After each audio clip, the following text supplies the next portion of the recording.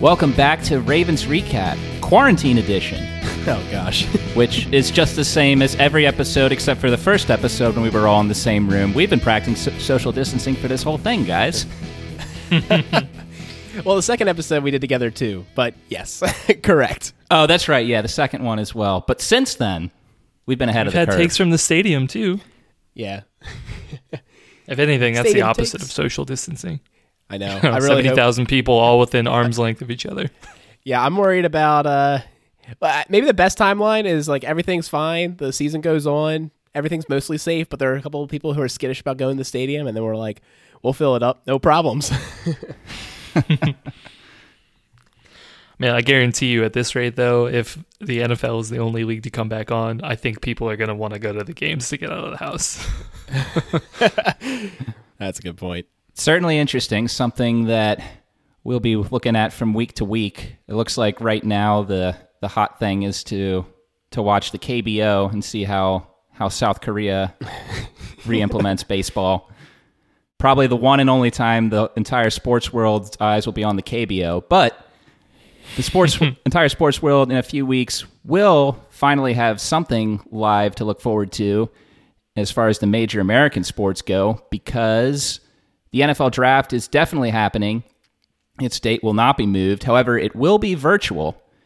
So that'll be interesting to see how that happens. And we're going to talk a bit about some maybe logistical and security things that the NFL have to keep an eye out for while they're doing that. But we want to look at what the Ravens, what their draft needs are, and then we are going to be very brave and pick out some players that we all researched that we think might be good fits for the Ravens, which I'm sure, looking back 3 or 4 years from now, all these picks will look excellent and none of these will look like terrible takes. But we're going to attempt, and be warned beforehand, we thought about this idea on Monday and researched for 2 days, so we'll see what this really brings. Look, guys, we're not here to find the sleepers. We're not here to tell the Ravens what to do. Eric DeCosta is a legend. Ozzie Newsome's a legend. We trust them, right? I think what's really interesting here is when we look through these players, maybe one or two of them are like, that looks like a Raven. And then if you see the Ravens go up and pick them, you'll get hyped about it. Like that's how I'm approaching this research is I found some players that they sound like Ravens to me, and if I see them get picked, I'm going to be pretty hyped. But other than that, like, I trust them, If they don't pick any of my guys, I'm sure it's fine. Yeah, so right now it looks like, as it stands today, the Ravens have 1, 2, 3, 4, 5, 6, 7, 8 picks. So we have 1 in the first round, 2 in the second, 2 in the third, and the fourth, and then a 5th round and a 7th round pick. So yeah, I mean that's kind of what the Ravens are working with. There are definitely a lot of interesting players here that we've identified. Obviously, I think the other part of this too is that a lot of this research I think is applicable to the early rounds, right? I mean, like you said, Alec, we're not here to tell the Ravens what to do. Those guys absolutely know what they need to do, and they're going to be much more likely to find a late round sleeper than the three of us in 2 evenings could identify on the internet. So I think a lot of these names are going to be definitely first, second round guys. But I do think there's probably going to be a handful of them that could be guys that drop into the later rounds. But I think those are going to be much more rare given the list that we have. So the Ravens actually have 9 picks, Chris. There's one more pick there. And I want to point out we have a lot of draft capital in the first 3 rounds. 5 of our picks are in the first 3 rounds. And then, of course, the 2 4th-rounders. So a really high density in the most impactful rounds. So it's a lot to be excited about. And I think we'll be able to get a good amount of these players. I'd be surprised, honestly, maybe that should be one of our lines later on. Like, how many of the players we mentioned today do we end up drafting? I would say maybe like 3 of them, honestly. That'll be a pretty good hit rate. So let's kick it off with wide receiver. I went ahead and researched this one, and I really had some fun. So I'm thinking the big 4 wide receivers are going to be gone. And by that, I mean CeeDee Lamb, Hollywood Brown's old teammate, Henry Ruggs, Justin Jefferson, and Jerry Jeudy. I'm thinking those guys are going to be gone. by the time the Ravens pick. And I don't see them trading up to get one of them because I think they'll have to give up a lot of their draft capital. And there's so many interesting players that I don't foresee that being something they want to do. But one guy that really stood out to me was Denzel Mims from Baylor. This guy is 6'3", 206 pounds, has the catch radius everyone adores, and is a really physical and explosive receiver. He can block down the field and is not afraid to get in traffic. If that reminds you of Miles Boykin, it reminded me of him too. So like that was one of the things that maybe concerned me, is that they had a little bit of overlap. But I'm excited about Miles Boykin, and I'm also excited about Mims. So I could see either of them, producing with the Ravens if they went that route. Yeah, no, I think that all are good points. And you also bring up a good point with some of how the Ravens will be looking at this, is thinking about what's the current state of each of these position groups. I don't know if you guys listened to the virtual call they did it was on the Ravens Facebook page last week, I want to say, with DeCosta and Harbaugh. And DeCosta spoke very highly of the Ravens receiving group as it stands. And he mentioned all five guys, not just Hollywood and Boykin, but he said that the Ravens are very high on Willie Snead, Jaleel Scott, and Chris Moore. But at the same time, he also mentioned that he thinks there's around 25 draftable wide receivers in this draft. So I know that you really can't glean too much from what these guys are going to say during a conference, because they're going to try and keep things as tight to the vest as possible, especially someone who's been around the business for as long as DeCosta has. But you really have to think wide receiver is on their mind. And I wouldn't be opposed to them getting a guy like Mims, who's similar to Boykin, like you said. Boykin's got a lot of potential, but he's also raw. Hollywood Brown is there. Like, he is all set to have a breakout year this year. Boykin, I would not be opposed at all for them bringing in a guy who's got a similar skill set and, can light a fire under him. And, I'm sure the coaching staff still has his back, and they're still like, we still believe in you, but, if you don't perform, then we got this guy who can take some snaps away, and that you would hope would just make Boykin more focused and more determined to turn into the type of wide receiver the Ravens expect him to be. Yeah, I think it's a good point, Peter. I mean, that take on that, I think, reminds me of what Mark Andrews was talking to the Lounge about on the podcast the other day, and that, I think it was Ryan Mink asked Mark Andrews, he was like, what's your relationship with Hayden Hurst like? And he always mentioned, that despite basically Mark Andrews kind of filling in the void that Hayden left when he had his foot injury in his rookie season, he always said that they had got along, extremely well. They were, practically best friends. He said that they had such a good relationship that it was competitive, but it was still a healthy relationship. So they really drove themselves to perform better. And I think we definitely saw that last year with, Mark Andrews having his breakout season, and Hayden Hurst was definitely on the way of being there next. But, unfortunately, with the tight end position group, I think there were only so many opportunities to go around. And I think it just made sense for the Ravens to trade. But, I could see the same sort of situation happening with, the receiver position with, Boykin and somebody else like Mims. And, at the end of the day, I think, that's going to be a pretty beneficial thing for the team overall, as long as they have that sort of relationship going on. And, who knows? I mean, maybe we're able to use all three of those guys in their own specific roles, and, they can all be successful. Before we get to two more of my starred players, I do want to talk about two players that have been tied to the Ravens, but don't excite me much, and I'll tell you why. T. Higgins, when I look at him, he's a big guy at 6'4", 216, but he just doesn't excite me as much as Mims, even though he has a higher ranking in some draft boards. And another guy that really has red lights for me is Brandon Ayuk out of Arizona. He had a late breakout year in his last year of college, and he's 6 foot, 205. He's not physical, and I don't know if he'd be a good fit for this offense. But boy, if you want to talk about physicality, I've got somebody just for you. He might be around in the second round for us, but Laviska Shenault is a player that really is interesting to me. He kind of looks like a running back, 6'1", 227, has an A.J. Brown type body, nay, an Anquan Boldin comp I saw elsewhere. He does have a core injury to be worried about, but boy, this guy breaks some tackles, runs across the middle. I think he could be really interesting in our offense. I could see him being used in trick plays. I actually was very keen on this guy when I saw him. Another player I've seen linked to the Ravens is Michael Pittman from USC. He is a player that we probably could find maybe 3rd or 4th round. He has strong hands, high points to ball, physical in traffic, and although he doesn't have the best speed, a little slow to get up to speed, he definitely is physical and unblocks, plays special teams already. He'll need to improve his fluidity to be more than just a wide receiver 2. But honestly, in this offense, a wide receiver 2 is really all we need, and he could be a good value pick. I like what I see with both Shenault and Pittman, that these guys are not afraid to get physical and go over the middle. Because, yeah, if you think about it, like Hollywood is... all signs are showing that he's, in the weight room and putting on muscle this offseason, but he's still never going to be a big guy who's going to make his living in the middle of the field.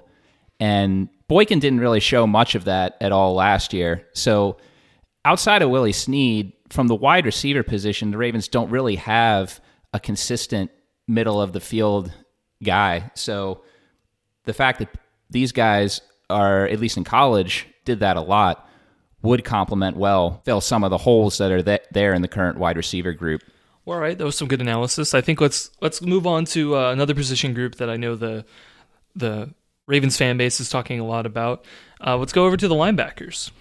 So this one, I definitely think, if I had to point a finger at one position group that I saw, the most sort of discussion on in the Ravens community, it's definitely on linebacker. So I feel like a lot of people, out there who listen to this pod probably already know these names, but, I guess we're going to throw them out and see if we have any unique takes on them or not.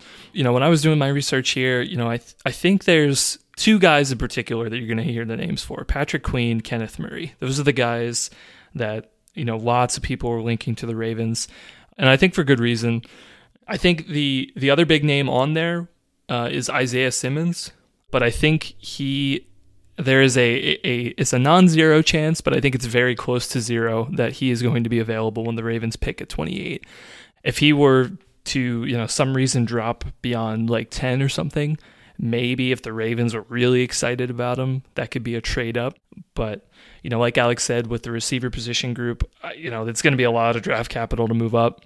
And, it's hard to see, I think, the Ravens making a move like that when they really don't really have a history of doing stuff like that. But for Queen and Murray, I think those 2 guys definitely have a possibility to be available at 28. I think of the 2, I'm kind of in the Queen camp of, at least on paper, this guy seems to be a little bit of a better athlete, a little bit better of a coverage linebacker. I think the consensus on Murray is that he is a good physical linebacker, kind of like built like an old school kind of thumper. But I think people are a little bit mixed as to whether he is going to be fast enough, going to be physical enough at the NFL level. So it's something to be a little bit worried about. But, on the flip side, I think you got to be excited about, his, I think, willingness to go for, the tackles and just be like a tackling machine. I mean, that is something that you want from a middle linebacker. So, I could see that happening. And then there were 2 other guys who I think are probably, fringe first round, second round guys who, could be interesting. Zach Bond is one I've seen a lot from a lot of different scouts, I believe. And I think he could be really interesting, actually. So it seems like he's an edge in college, but I think a lot of people seem to think that he might be a little undersized, may not be strong enough to be able to set the edge at the NFL level. But he has good coverage ability, and he's got some good tackling. So, he could be one of those players who might be, transition toward the inside. And, he seems to have some good skills to be able to make that transition.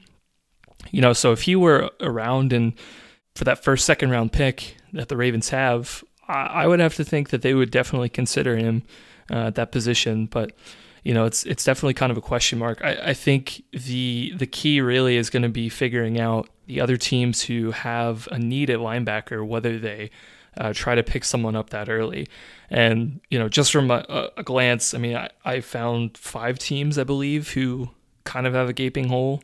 So the Panthers, Browns, Eagles, Rams, and Packers, all in addition to the Ravens, could make a move at linebacker. So, yeah, I think it's definitely going to be interesting to see whether there's a run at linebackers early on or not, and, how that translates into what the Ravens do for this position group. Yeah, great research, Chris. I think for me, I will say I haven't looked too deep into this position outside of Murray and Queen, both of which I think would be excellent fits on the Ravens defense and would be exciting players to bring in. And I think it's a pretty high probability that these guys are probably among the 10 likeliest to be picked by the Ravens. If you look at what the team needs are, probably the highest need positions right now are linebacker, both edge and middle, interior lineman, and wide receiver. It went first round wide receiver last year. I don't know if they're going to do that 2 years in a row. And DaCosta did highlight in the press conference how the Ravens have had a lot of success with drafting linemen between rounds 2 and 5. So that might suggest that they're looking at edge and middle over those two positions for the first pick. Or it could just be smoke, But yeah, I think that both these guys look athletic. They both look like playmakers, and also just the fact that right now, outside of we love LJ Fort. LJ Fort's a great player, but he's not a game breaker. And then outside of him, you've got unproven Chris Board. It's definitely a gaping hole, and I think either of those two guys would be immediate starters on the defense if the Ravens go that way. Yeah, you sure hope. They don't have the hardest competition. I think it's undeniable the Ravens are going to draft a linebacker. Where? I just don't know. I could see maybe in the second round it happening. I'm not as keen on the first round as I've spoken about before, and it made me really smile when Ken McCusick just blew up the lounge. I tell you, man, they were not ready for the notion that a linebacker would not be the first pick. Like, he completely blew their minds when he brought it up, and it really made me smile. But I think he has a lot correct. The versatility that Chuck Clark brings, it's not as essential to have an every down linebacker. So you can mix and match and maybe get a little bit more value out of the position group that way. So we'll certainly see. I'm extremely curious, and I'll get excited about a linebacker, don't get me wrong, but I'm not putting all my eggs in that basket. I think it's much more likely we go wide receiver there, or maybe even offensive lineman. So speaking of which, Peter, take it away with offensive line. So basically the exact opposite of what I said. Yeah, so I drew offensive line, and I was I think I was the first to actually jump in and say my preference of which positions that I wanted to research. I took offensive line because I keep, not knowing offensive line, as I've said before on many podcasts. It's the position I know the least about in this league of national football. And, I just wanted to jump in and read some more about these offensive linemen and see if I could find some guys that might fit well for the Ravens. And I found out, not to my surprise, that it's hard to read offensive line scouting reports and figure out much about them beyond whether or not the guy's a good and reliable run blocker or pass blocker or not.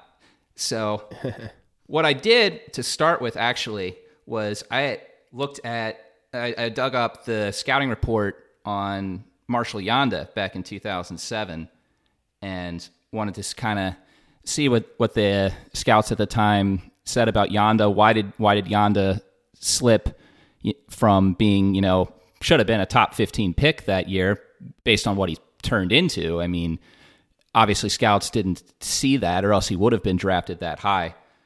Something to keep in mind when the Ravens do inevitably draft these players, and there's some things on the scouting report that the players need to improve on.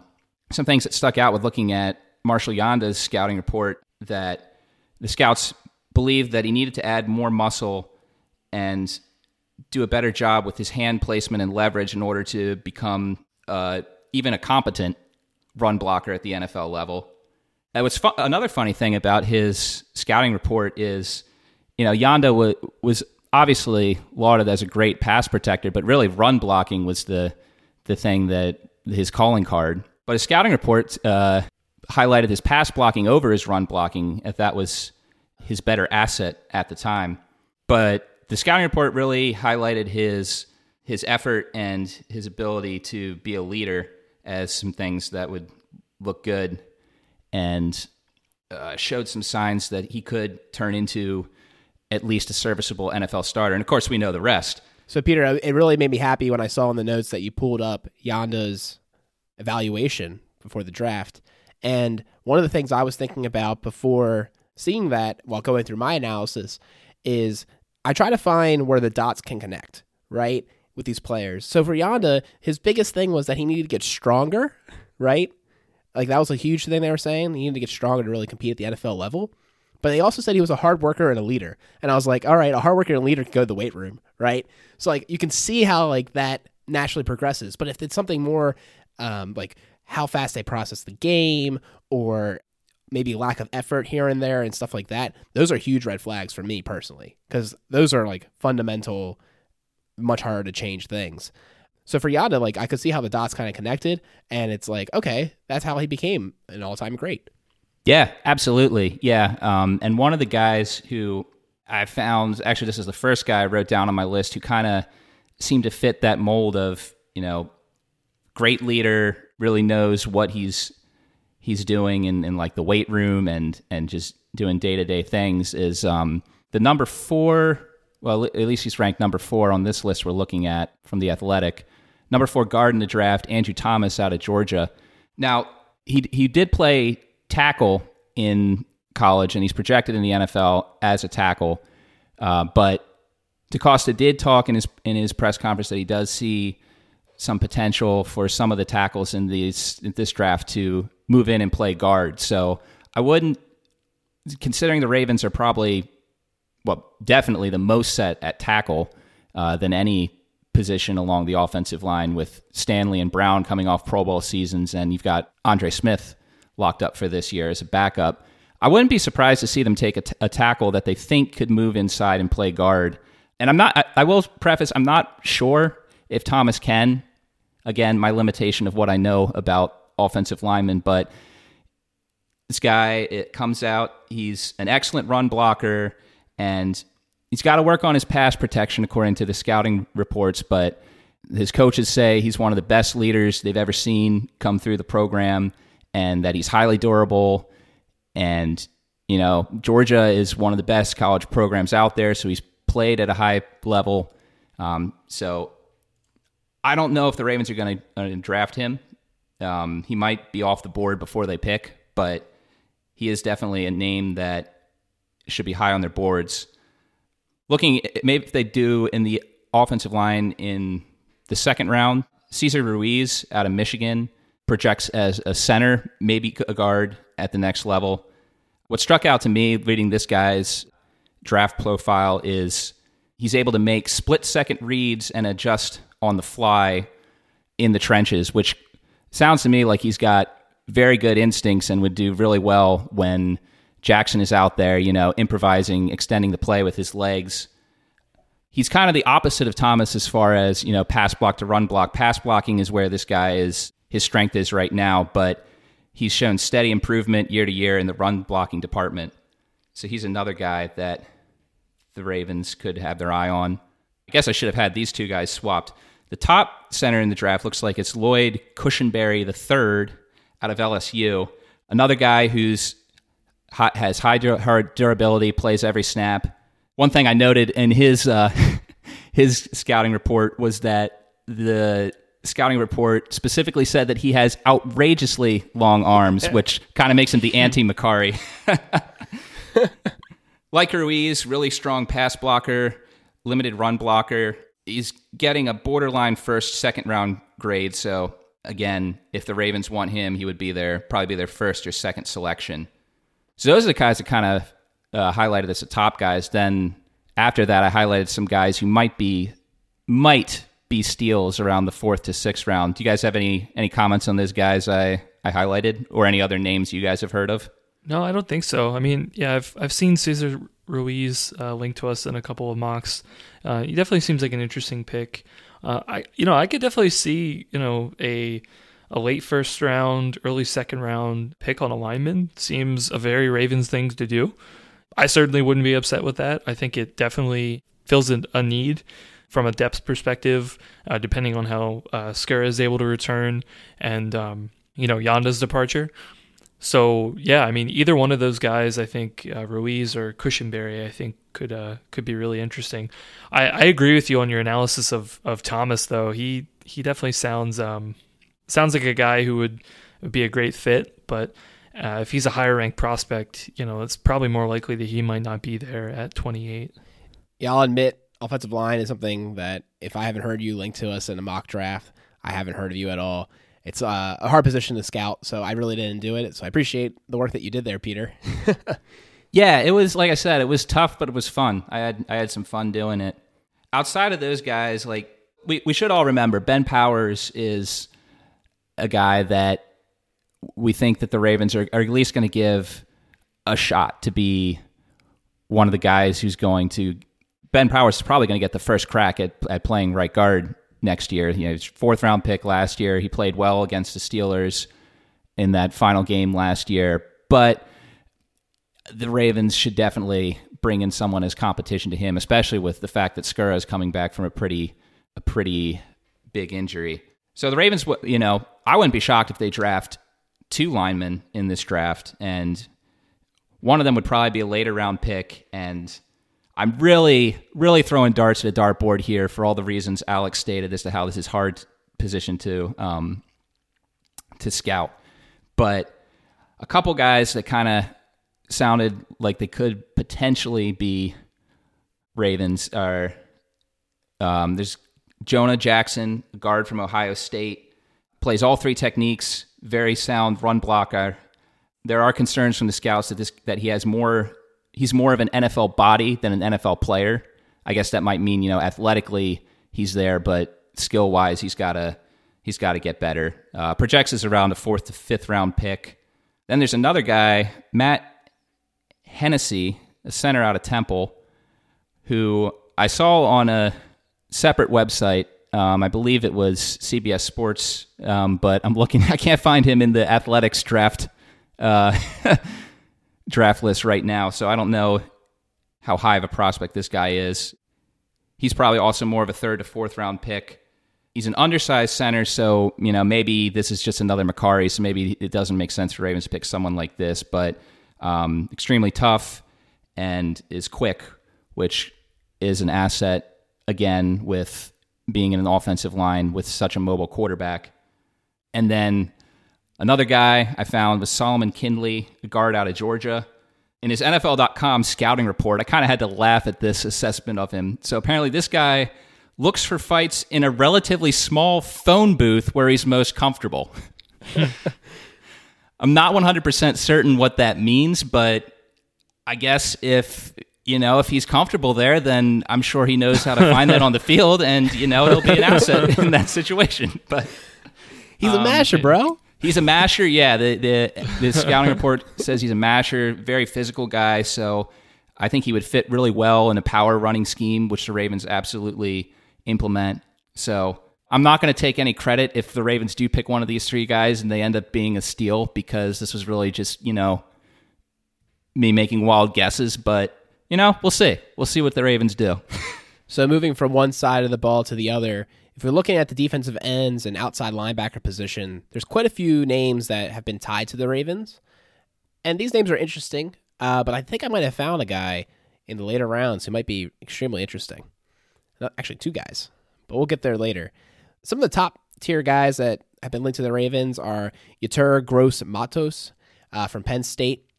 He has all the tools, 6'5", 266, but his production was a little lacking in college. And to be quite honest, if they can't produce against the future gym teachers of America, I am not particularly keen on drafting him. Like we mentioned earlier, I really want someone who has already shown success. And there's definitely players later on here who have had great success. One guy everyone's been talking about, heard about him on the lounge, heard about him in other places, outside linebacker Terrell Lewis of Alabama. A, he's from Alabama. B, his name is Terrell Lewis. He is a linebacker. It's a conglomeration of all the best Ravens things. I know. At 6'5", 262, oh man, he has it all going on. The biggest thing that's a red flag for this guy is just his injuries. He's very raw, has a lot of potential, has missed almost 2 seasons after missing a whole season in 2018 and then being injured for a good bit last year. He can definitely set the edge, and he might even go in round 1. So it might not be a pick that the Ravens have the luxury of making, being at the later part of round 1. But if he does fall because of those injury concerns, that could be a huge steal in the second round for the Ravens. Yeah, no, I do agree with you, though, with Gross Matos. Lack of production in college with those physical tools is always a bit of a red flag. You'd feel a little nervous if that was the pick the Ravens made. But, yeah, Terrell Lewis, he's got Ravens written all over him. If he's available and that's a high need, the Ravens believe that's a high need, I wouldn't be shocked at all to see them take him. And it's important to bring up the fact that the need for this position group has definitely changed because of the offseason moves. We haven't gotten a chance to talk about this yet, but Derek Wolfe signed with the Ravens since the last time we recorded for a 1-year, $6 million contract. 3 of those million are incentive-based. So, quite candidly, I'm very excited about this pickup, much more excited than Brockers. He fell through since the last time we recorded, and he's been really productive. He was really productive last year, and he seemed to be extremely excited to come to the Ravens, made a priority in the offseason, told his agent, I want to find my way there. So I'm just excited. He sounded like a Raven to me. Yeah, very, very excited. If you guys haven't had a chance to listen to the interview on the lounge that he gave a couple of days ago, man, oh man, that was a great interview to listen to. You could just tell from his voice how excited he was here to be in Baltimore playing with everybody here. It's a shame that Yanda retired about a month before he got here, though, because I would have loved to see those two guys interact to be on the same team. Because, if you didn't know, they kind of have a history going back to the 2012 playoff game against Denver, where it was Derek Wolfe's rookie year, and he was playing up against Yanda in one of the coldest games he's ever played against in his career. And, both, Derek Wolfe and Yanda, I think, at his retirement presser, both referenced that same game as being very significant in their careers. And, it's really cool to see, somebody who used to be on the other side now play for us. It's real awesome. I want to make note of a guy in the second round, outside linebacker Joshua Uche from Michigan. He's a smaller guy at 6'1", 245. So you're looking to be maybe more of a coverage outside linebacker, but I'm afraid to say he actually is a liability as of right now. He does have the ability to go sideline to sideline with a great burst, but he only had 1 year as a starter due to injury. So this is another one of those players that is tied to the Ravens, but doesn't particularly excite me. The 2 players I really want to point out, later round guys, and I think that's appropriate for this group because we don't necessarily need them to make an impact just now. We got some defensive linemen. We got Judon as of right now, and Tyus Bowser might be on the ascendancy, and Jihad Ward. So they don't have to necessarily produce year one. So one guy, small school talent, Alex Highsmith from Charlotte. Look out for this guy. He had 14.5 sacks last year. He can play on either side of the line, and he definitely went off against tough competition despite being in a small school. And one of the things that got me excited, nonstop motor. Always love to hear that, right? Yep. So this player just screamed Ravens to me. He needs to shed blockers a little bit better. You can see with his 248-pound frame, he might need to gain a little bit of weight. He currently is a quickness rusher. He kind of lacks that second move, so he's going to have to work on that, maybe improve his hands, and then maybe we'll see this guy become a really elite pass rusher in the NFL. So he excited me. Another guy, if you watched college football, unlike me, you might have known that Miami had a really good pass rush this year. They had two players. Jonathan Garvin didn't excite me as much, but Trayvon Hill did. He plays bigger and faster than he is at 6'3", 248. He was a Senior Bowl standout, and although he didn't do that well at the Underwear Olympics, aka the Combine, he has shown in the game film great change of direction and pass coverage skills. So I thought, you know what? He didn't do well at the Combine. That's my kind of guy. Orlando Brown Jr., go get him. Yeah, we know the Ravens really pay attention to the Senior Bowl, and have certainly picked guys in the past who did well there. Yeah, both these guys are like great finds, Alec. Down in the lower half of the list, I'm reading Alex Highsmith, and I'm thinking Matt Judon. That just reminds me of Matt Judon, because he have a sack record for the conference that he played in. Yeah, so Judon, he had 20 sacks his senior year, and I'm pretty sure he had a lot of sacks in his years before that too. And small school, coming from Grand Valley State. Yeah, so it sounds to me like we could have another Judon right there. And yeah, so I think both those guys are definitely they're probably already on the Ravens big board, I would think, based on what we're seeing here in comparisons to past guys the Ravens have drafted. The real question is, does Alex Highsmith have an Instagram Live game show going on to pair up his sister-in-law with some mate during the quarantine? Judon's just a total character, man. I don't know if you guys watched that, but I was just watching, I don't know why I'm watching this. If he wasn't a Raven, I wouldn't be. Yeah, that or if Highsmith has a slogan like "Body built by KFC" or something.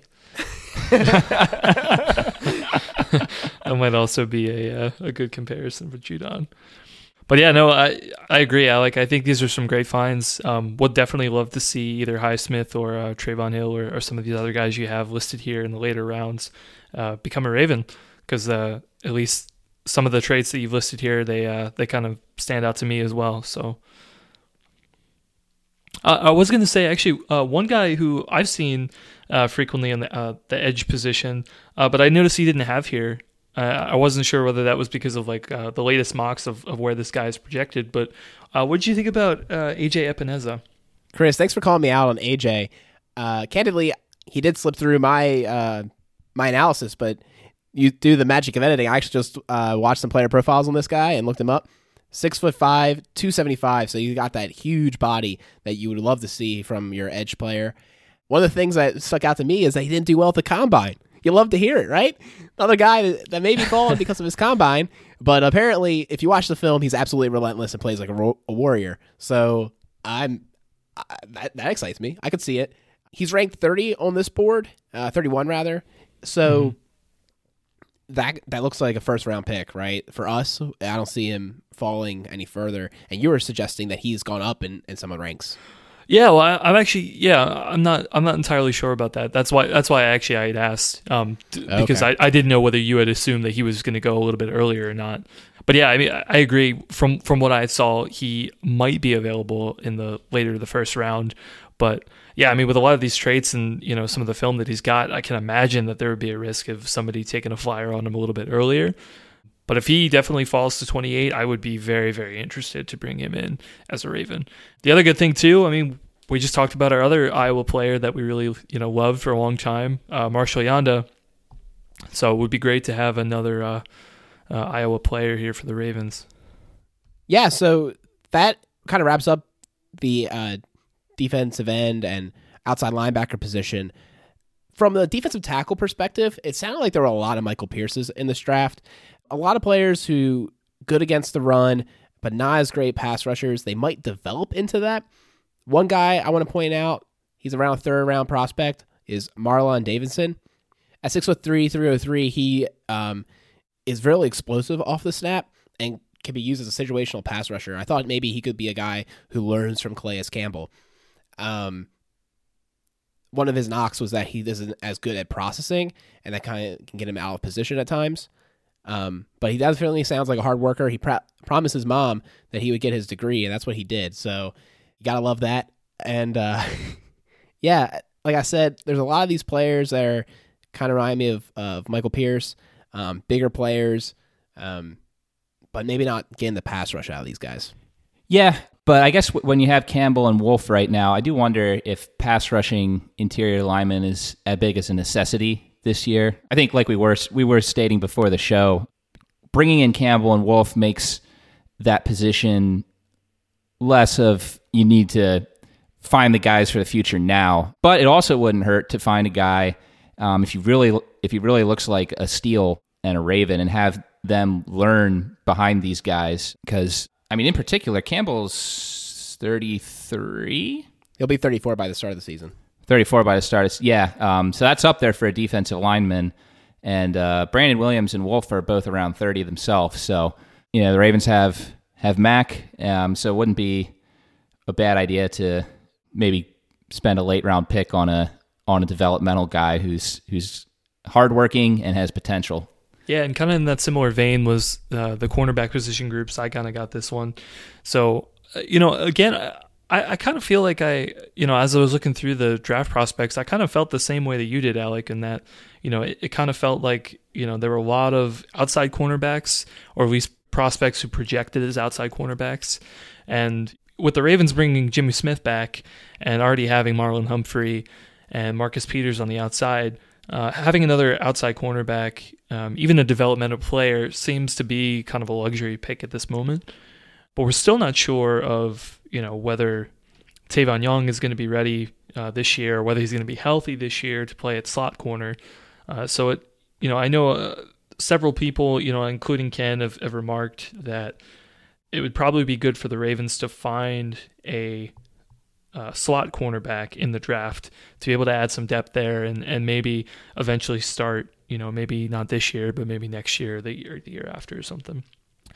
But one guy who actually did seem to fit the mold of slot cornerback, who I thought could be particularly interesting in the later rounds, Javaris Davis from Auburn. He's definitely a smaller guy, probably even smaller than Tavon Young. He's only 5'8", 180 pounds. But, a lot of people seem to note that his comparison is to Jonathan Jones, the cornerback from the Patriots. And, he seems to have a lot of the athleticism and agility that you want in a slot cornerback. Seems to be pretty good at anticipating routes, able to, have the ability, the ball skills to be able to play a slot corner position. It's also note that he seems like a tough competitor, is really kind of one of those guys who just wants to, get in and make a tackle. So to me, I mean, that sounds a lot like, a Tavon Young-like player who could be interesting. The other two guys that I have noticed, honestly, these are kind of more shots in the dark. I'm not going to say that these are very likely, but I'm just going to, say it to make things interesting. So round one, if, let's say every other interesting player at other position groups are taken, but the Ravens may have somebody else on their board. I think, an interesting pick could be Trevon Diggs, who happens to be the brother of another Maryland player that was projected to the Ravens a couple of years ago, Stephon Diggs. So it looks like he's like the 5th or 6th ranked cornerback in this year's draft class. Not so much of a slot cornerback guy, but I think the interesting thing about him is that a lot of his strengths seem to read pretty similar to a guy like Marcus Peters. In fact, I think his comparison was actually Aqib Talib, who I think is somewhat similar to Peters in that, we're a good press guy who had very good anticipation and very good ball skills. So, if the Ravens really, didn't have a need anywhere else that could be filled in the first round, but this guy was still on the board, I would have to say, this could be kind of a best player available pick. And he might not be able to contribute this year just in terms of the depth that we've got, but he could be a pretty interesting pickup for, the following year and the following years after that. And then the last guy I just wanted to bring up, literally the only reason I brought him up is because of his name, AJ Green, cornerback from Oklahoma State. I mean, come on, guys. AJ Green is still around in Cincinnati. I mean, we could have AJ on AJ. Like, that would just that would just be hilarious.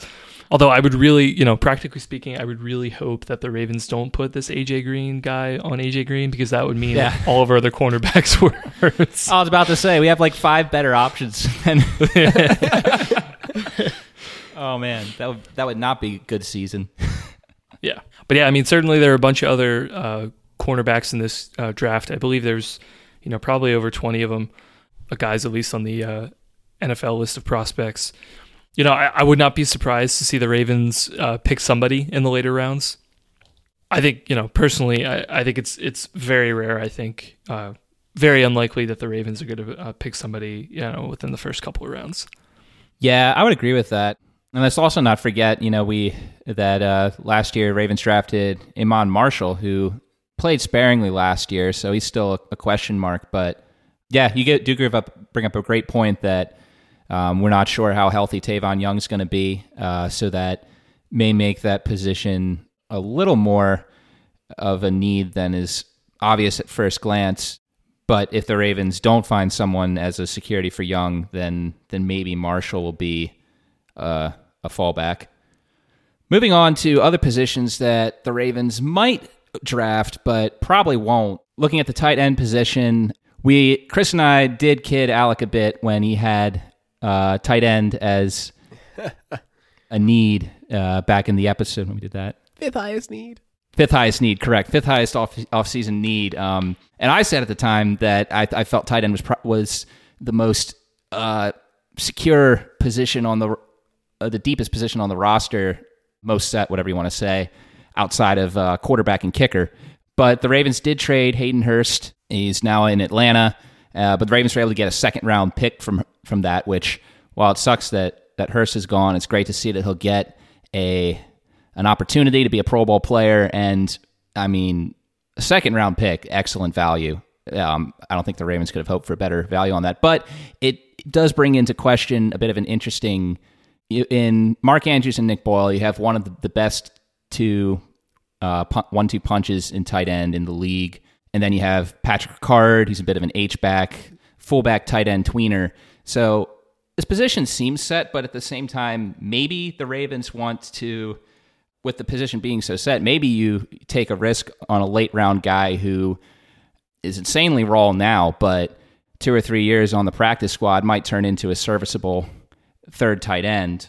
That's what I would say, except I took a look at the tight end crop for this year's draft and was severely underwhelmed. So I would not recommend the Ravens draft tight end, but again, I'm not a scout. But I did pick a couple names here. These guys are guys that looked like they'd be 5th-round picks at the highest. The lowest of these guys is barely projected to be drafted, although I did see that this guy was meeting with the Rams. And I don't think the Ravens, if they do decide that they want a third tight end, I'd be shocked if they pick higher than 6th round, to be honest. But there's a couple guys that show some intrigue. Colby Parkinson is a tall tight end from Stanford. I think he said 6'7". Yeah, 6'7" tight end out of Stanford. Has a 4th to 5th round grade. So this guy is a guy the Ravens might take if they think they want another receiving tight end. He's a big red zone threat for Stanford. 11 touchdowns combined in his first 2 seasons in Stanford. Now, last season in Stanford, he only had 1 touchdown, but apparently Stanford had some big quarterback problems, so that might be what that was associated with. However, looking at his tape, the guy plays high and is a really stiff runner, so I don't really think that he's worth too much thought for the Ravens. But if they want to do blocker for a late round pick, Mitchell Wilcox out of South Florida, I believe, looked like he could be a potential guy who could come in and serve that third tight end role. And then a third name that I found, this guy's more of a, if the Ravens want to go the H-back route, again, they kind of already have that in Ricard, but Jacob Breland out of Oregon is projected to be, 7th round to maybe even an undrafted guy. There's some things to like about him. He was a really good receiver for Oregon. Again, like I said, he served the H-back role, which with an offense as creative as the Ravens is, maybe it wouldn't be a bad idea to kind of groom another guy to fill that role. But again, looking at the tape on this guy, I wasn't terribly impressed. He looked pretty slow, not very agile. And those are the best guys I could really find as far as late round tight ends. And honestly, the first half of tight ends doesn't look too much better either. So luckily, this isn't a position of need this year for the Ravens. Peter, one thing I wanted to point out is Charles Scarf is already on the practice squad. This is a player that Ken pointed out to me when I was on his show as a guy who could definitely maybe ascend to the starting team next year and has impressed. One other person to bring up is Miles Boykin's old teammate, Chase Claypool out of Notre Dame. Although he played wide receiver at 6'4", 238, a lot of people think that he could convert to a tight end if he put a little bit more meat on his bones. He's a fast guy at 4.4 and had a very impressive combine, though, so maybe he'll want to stay as a wide receiver. But he was one of those players that people were pointing at as a possible convert. The last position we're looking at here, again, a position the Ravens probably won't draft because they're set at the moment with Earl Thomas and Chuck Clark. But Earl Thomas, it feels like he's been in the league forever. He has been in the league since 2010, but he's actually only 30. It's hard to believe. I keep thinking he's like 32 or 33, but he probably still has 3 to 4 seasons at least left in him.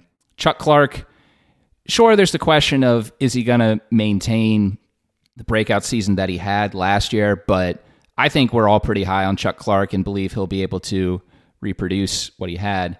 But the Ravens, they haven't had much luck with drafting safeties this past decade. Like, Chuck Clark is the one who has worked out, and he was a 6th-round pick. So if they find someone who looks like a ball hawk and a playmaker, and he's the best player available, I don't think it would be the stupidest idea to take a flyer on him and have him learn, take advantage of the fact you got Earl Thomas there to mentor the guy and, take a few seasons to develop to take over for Earl when he is finally at the end of his career. Now, again, is that a this year priority for the Ravens in the draft? I would say probably lean more towards no than yes, but we'll see. There are a couple guys that I found on this list I think sound potentially intriguing for them. One of the guys is Jeremy Chin out of Southern Illinois. When the draft process started, this guy was considered more of like a 2nd to 3rd round pick, but he's actually been rising up the draft boards recently after he had a strong showing at the Senior Bowl. Now they're saying that he's probably going to be a late 1st round pick to early 2nd round pick. So probably not a guy that the Ravens are going to draft. Actually, I'd say the probability is really low, but this guy's a ball hawk, looks really good on tape from what I saw. He can play in the box as well as free safety, but he was susceptible in college for, quote unquote, taking the cheese and getting fooled on, pump fakes and by quarterbacks' eyes and stuff like that. So if the Ravens drafted him, he'd be a little bit of a risk player. So given other needs and that he's probably going to be a high pick, I'd be really shocked to see the Ravens go that way. But there are also some interesting names further down the list. Kenny Robinson is actually being projected to be the first player from the, short-lived inaugural XFL season to go off the draft board. He's got a 4th-round pick label at the moment. In college, he apparently averaged 32.6 yards per interception return, so he's really good with the ball in his hand. Plays really fast in run defense, so he could be a guy that some team's going to take a chance on this guy, and he sounds like he has some upside. Some listeners who follow College Park sports will know the name Antoine Brooks. He's looking more of like a Tony Jefferson type strong safety, really plays in the box and is a really good run stuffer. 5th-round pick, again, because he has UMD ties. Some fans might want him to fall to the Ravens, but it sounds like he's more of like the Deshaun Elliott type of role. So it seems to be kind of redundant to draft him. So I don't know if I see the Ravens going that way.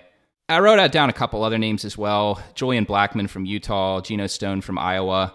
Both these guys have smart football IQs and are very coachable. I think that's kind of why I put them down because, if we're looking for a player who's going to have to sit on the bench for a couple years and really soak in from a veteran, they kind of fit that mold. But again, this probably isn't going to be a position that the Ravens target. I think one thing that would be interesting from the safety position is that if Chuck Clark, as we know, comes up and plays in the box sometimes as a linebacker, you might be interested in one of these safeties to play as an actual safety. We do have Deshaun Elliott, so he's definitely an option there. And there's been chatter about Jimmy Smith playing back there and Anthony Levine. So there are other options, but I thought that might be worth bringing up. And also, like, maybe one of these safety types could gain some weight. Think of Chuck Clark. Maybe they intentionally draft a safety with better coverage skills, gains some weight, gets a little bit more physical, and then plays linebacker. That could be an interesting option as well. So just something I wanted to throw out there. Yeah, no, I mean, that's a good point. Again, I think also for the reason that you stated, all those other names the Ravens can throw in that position maybe makes that more of a luxury pick, like Chris alluded to with cornerback. But yeah, no, that's definitely another angle that the Ravens could go with it. Yeah, I mean, I was just going to add, I mean, I feel like unlike, with cornerback, we have like 4 or 5 guys who are returning, who are clearly slotted in for cornerback. Safety, I think, is definitely much more open because, you have to remember that Brandon Carr played a fair amount of free safety last year for us in those packages, and, he's not going to be here this year. So there really is a need right now for somebody to step into that role, assuming we want to play, a similar style of defense as we did last year. I don't really see that changing unless, we happen to fill the inside linebacker position or fill the safety position. So, for me, I could definitely see the Ravens making a move in, second, third, fourth round for a safety to be able to fill in a little bit more of our depth. You'll have to remember too that, although we've been high on Deshaun Elliott, is this his last year or the third year in his contract? He's coming up toward the end of his contract, I believe. So it's not like this guy is going to continue to be around for a long time.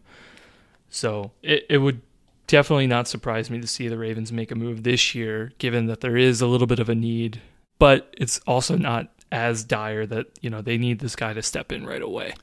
Yeah, it is a good point with Elliott too. I feel like Elliott is, his hype to production ratio is not very good. A lot more hype, not as super much production. So he is still a bit of a question mark as to, how well will he do if he does step into that role. So we know this is a longer episode, but it might be the last show we do before the Ravens make all their selections. And we know that y'all are at home and dying for some of that content. So I thought it'd be fun to do some draft lines and bold predictions for this year's draft. So to start off, I want to ask the audience, think about your answer to these and we'll answer them ourselves. 1.5 trades by the Ravens, over or under? I'm picking the over. I'm thinking they're going to do some onesie-twosie stuff in the 4th round. They love doing that kind of crap to move up, 10 picks here. So I think they'll do one of those.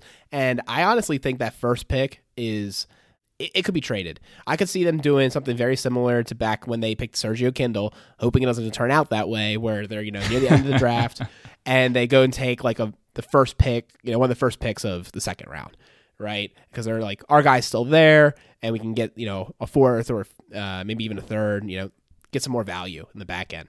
I could totally see that happening. I would argue you set the hurdle too low to clear. I would have put that up to at least 2.5 trades. I could see 3 or 4. I mean, like we said, the Ravens have a lot of picks, and it's a deep draft at a lot of positions and a lot of positions that the Ravens have need in. So I could definitely see the Ravens trading back once or twice in this draft because they've got a lot of players on their board at their selection. And I could also see them trading up in the 1st round. They got that 2nd round pick for Hayden Hurst for a reason. I mean, despite the fact that we don't expect that the Ravens re-sign Hayden Hurst when his rookie deal ends 2 years from now, if he had stayed, I still don't think you trade a player who has that upside just because that trade was out there. I think there's a plan for that 2nd pick, whether it's to to actually use to pick a player high or to use as a gambling token to trade around. So yeah, I'll take the over, and I'll say they do at least 3 trades. So I want to point out, if they were to trade that second round pick for Hayden Hurst, you're looking at maybe being able to move up to the 15th pick using the Jimmy scale of points. So that is interesting. Good point, Peter. Yeah, I mean, I feel like kind of a broken record here, but I do agree with Peter's point. I feel like, maybe another take here that, we haven't already talked about is that I think there's a lot of teams, particularly in the first round, who have extra picks because there were a lot of in-season trades last year. So the Steelers, for example, don't have their first-round pick because they traded it away to acquire Minkah Fitzpatrick from the Dolphins. The Jags also acquired another first-round pick when they traded away Jalen Ramsey. They got it from the Rams. I believe there's I want to say 2 or 3 other teams who don't have first-round picks this year because they traded away for a certain other player. So, to me, it seems, kind of likely, if, one of those teams who may not have a first round pick wants to try and get in at the bottom of the first round, be able to get somebody that they like, or maybe, get into the top of the second, same thing. I would say that the Ravens would probably be in a good position to try and take advantage of that and trade back. So yeah, I mean, I kind of agree with Peter. I feel like the line maybe should have been at 2.5. I definitely think, given some of the capital that's kind of around with what the teams have, I think there's definitely some opportunity there, probably more so than in other years for the Ravens to take advantage of that. All right, well, that goes to our next one. What do you think the percent chances that the Ravens pick in the first round? I'm gonna go 70%. I feel like they are gonna make the pick. All that being said, of what I just said about the Ravens being able to take an opportunity to trade back, it doesn't mean that they're going to do it in the first round. Definitely trading up is a possibility if there's a player that they like. I think the super interesting thing about the whole draft in general is it really depends on how the first half, I think, falls and whether teams are trying to make a run for a certain position group or not. That's why it's kind of always awesome to be sort of like the playoff spot, around like the late 20s, like early 30s kind of thing, is because you get to see what all the other desperate teams get to do. And then you can react on that and hopefully get a good player that fell because, people were running for like wide receivers or something. But all that being said, I feel like there's a good number of players at a variety of positions that the Ravens could go for. I would have to think that one of them would be available at 28. Or maybe even higher. Definitely, wouldn't be the first time though that the Ravens have traded back at the end of the first round. I think I remember what year was that, Alec? I think we watched the draft together, and they traded back. Was it Upshaw? Yeah, was it Upshaw? We traded out of the first round, and then we had stayed up like all night at like 31. I know. Yeah, I can see the Ravens going either way. The deep draft makes you think that maybe they will try and trade down and get extra picks because they'll have a lot of their top players potentially still available. But the flip side of that is with 2 second-round picks, you might want to trade up and get a top 15 player, and because then you'll still have 2/3 and a second at least. Well, you might have to put that third round in as well, depending on how high you're going. But I think I'd go, I don't know where I'm making these numbers up from, but I'd say maybe 80% expecting the Ravens to pick in the first round. But either outcome wouldn't surprise me. Well, it sounds like maybe you think that it's maybe more likely that the Ravens will trade up than trade back because of that second round pick? Yes, I think so. Because I think that having those 2/3 and those at least a second means it's more likely you're more likely to get some of those players that are a little lower on your board. And since you don't usually have that many picks in the first 3 rounds, and you don't usually get the opportunity to pick in the top 15, since you are a quality franchise and usually you're in the playoffs and have a winning record, this might be one of the best opportunities the Ravens have to get a player that high in the draft because of the way because of the picks they have. So I'm leaning towards expecting them to trade up over trade down. Okay. So these are really interesting points that I had not considered going into this, particularly this notion of trading up dramatically. That said, I'm going to stick with my original projection. I was thinking in the 60s, so I'm going to put it at 64% that we pick in the first round. One player group that you might have noticed we omitted was the running back position. However, a lot of people have been pointing at the Ravens as a candidate to draft a running back. I find this kind of interesting given our running back situation. Ingram had a great year. Yes, he's getting a little older, but Gus Edwards is still doing well, but he's going into his last year of his contract. And then, of course, you have the sophomore Justice Hill, who just did an AMA on Reddit. He might, become a player, but most likely the Ravens don't see him as an every down back. So I wanted to see what you guys thought were the chances the Ravens pick a running back. I'm going to put it at 20%. So is this picking a running back at any round? Yeah, just at all. 100%. Oh wow. Maybe not 100. I'll go 90. Like I think it's very likely that they pick up somebody. Wow. See, I could see undrafted, for sure. I think people will come in, but I didn't think they might use draft capital. All right, this is interesting. What do you think, Peter? Yeah, I know I looked when we were first talking about the position groups, and I saw that we didn't have running back on the list of groups we were going to research. And I remember thinking at the time, I think that the Ravens, I think it's as likely that they'll pick a running back as it is a safety or even I wouldn't say edge rusher because they're almost certainly going to pick an edge rusher. Interior defensive lineman, I guess. You got to think about running back, man. Mark Ingram is 30. He looked great last year, but he did have an injury. And running backs, when their career is done, they just fall off a cliff without warning. So you got to look at that. Gus Edwards is in a contract year, and I don't know if Gus Edwards is really a guy you want to be a bell cow. I mean, he works really good as a change of pace back. We highlighted he was one of the most efficient running backs in the league last year, but he's part of a essentially four-headed rushing attack, including Lamar. And Justice Hill definitely has to show us more to prove that he could be more than a third down back. Yeah, I think that I'll say 88% chance using my completely made up statistics there. I'll say 88% chance the Ravens pick a running back between rounds 4 through 7. All right, well, that makes it interesting. I'm really keen to see what happens. So look like for some perspective, right? If I'm looking at the entire draft history of the Ravens, although I'm not really going to reference the entire one because that's sort of silly and not relevant to today's NFL. But so 2019, Justice Hill drafted running back. 2018 and 2017, the Ravens did not draft a running back, which is a little surprising actually because 2018 was a huge draft. There were a lot of people drafted that year.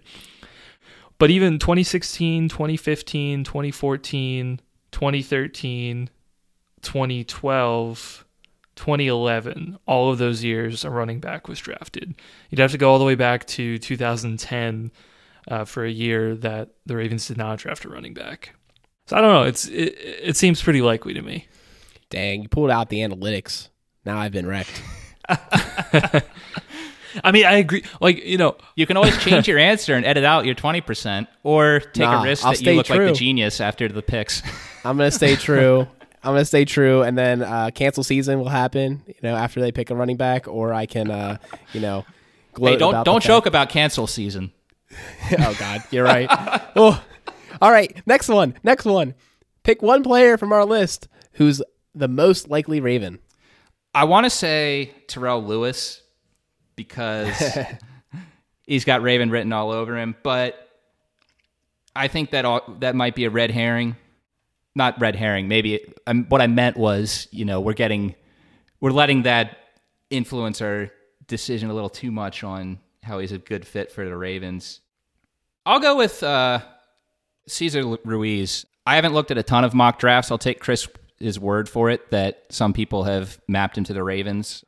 Center is definitely a need on this team, and he's, unlike Thomas, it looks like he's going to be a later first-round pick if he is, and has a good chance to even drop pretty far into the second round, be a late second round pick. So I'll go with Cesar Ruiz. For me, honestly, Epineza is a guy I've had my eye on for a while. I really like his tape. Just seems like a guy who, really stands out in game film. Absolutely relentless, as the comment that Alec put down here once we just covered him. So I would absolutely love to see him as a Raven. I just think I think he would fit into this team very well. For me, I'm going to go with Alex Highsmith. We talked about him a lot this episode. Small school guy. The Ravens have had history with Ladarius Webb and Matthew Judon as two examples of absolutely great small school finds. I think they continue that and go and get Alex Highsmith, and we watch him flourish as a Raven. Would love to see it. I would not be mad at all if the Ravens got all three of these guys. That would be a good Sounds draft. like a beautiful draft, yeah. Get a wide receiver somewhere in there and call it a day. Sounds good to me. So with that, we're going to wrap up Ravens Recap for this week. Thank you so much for listening. We do have a surprise for you, though. Since this episode went long and was all focused on the draft, we're not going to take a hard left turn and talk about NFL uniforms, but we do have thoughts after the Bucs and Atlanta Falcons showed off their uniforms. So we'll be posting it on the Patreon. It'll be a free upload, so just go over there, check it out, and you can hear our thoughts about the Bucs and the Falcons' new jerseys. But with that, thank you so much for listening. Please go follow us on Twitter, Ravens_recap, or send us an email, feedback@ravensrecap.com. We're here for you during #quarantine season, and we'll see you soon. Go Ravens.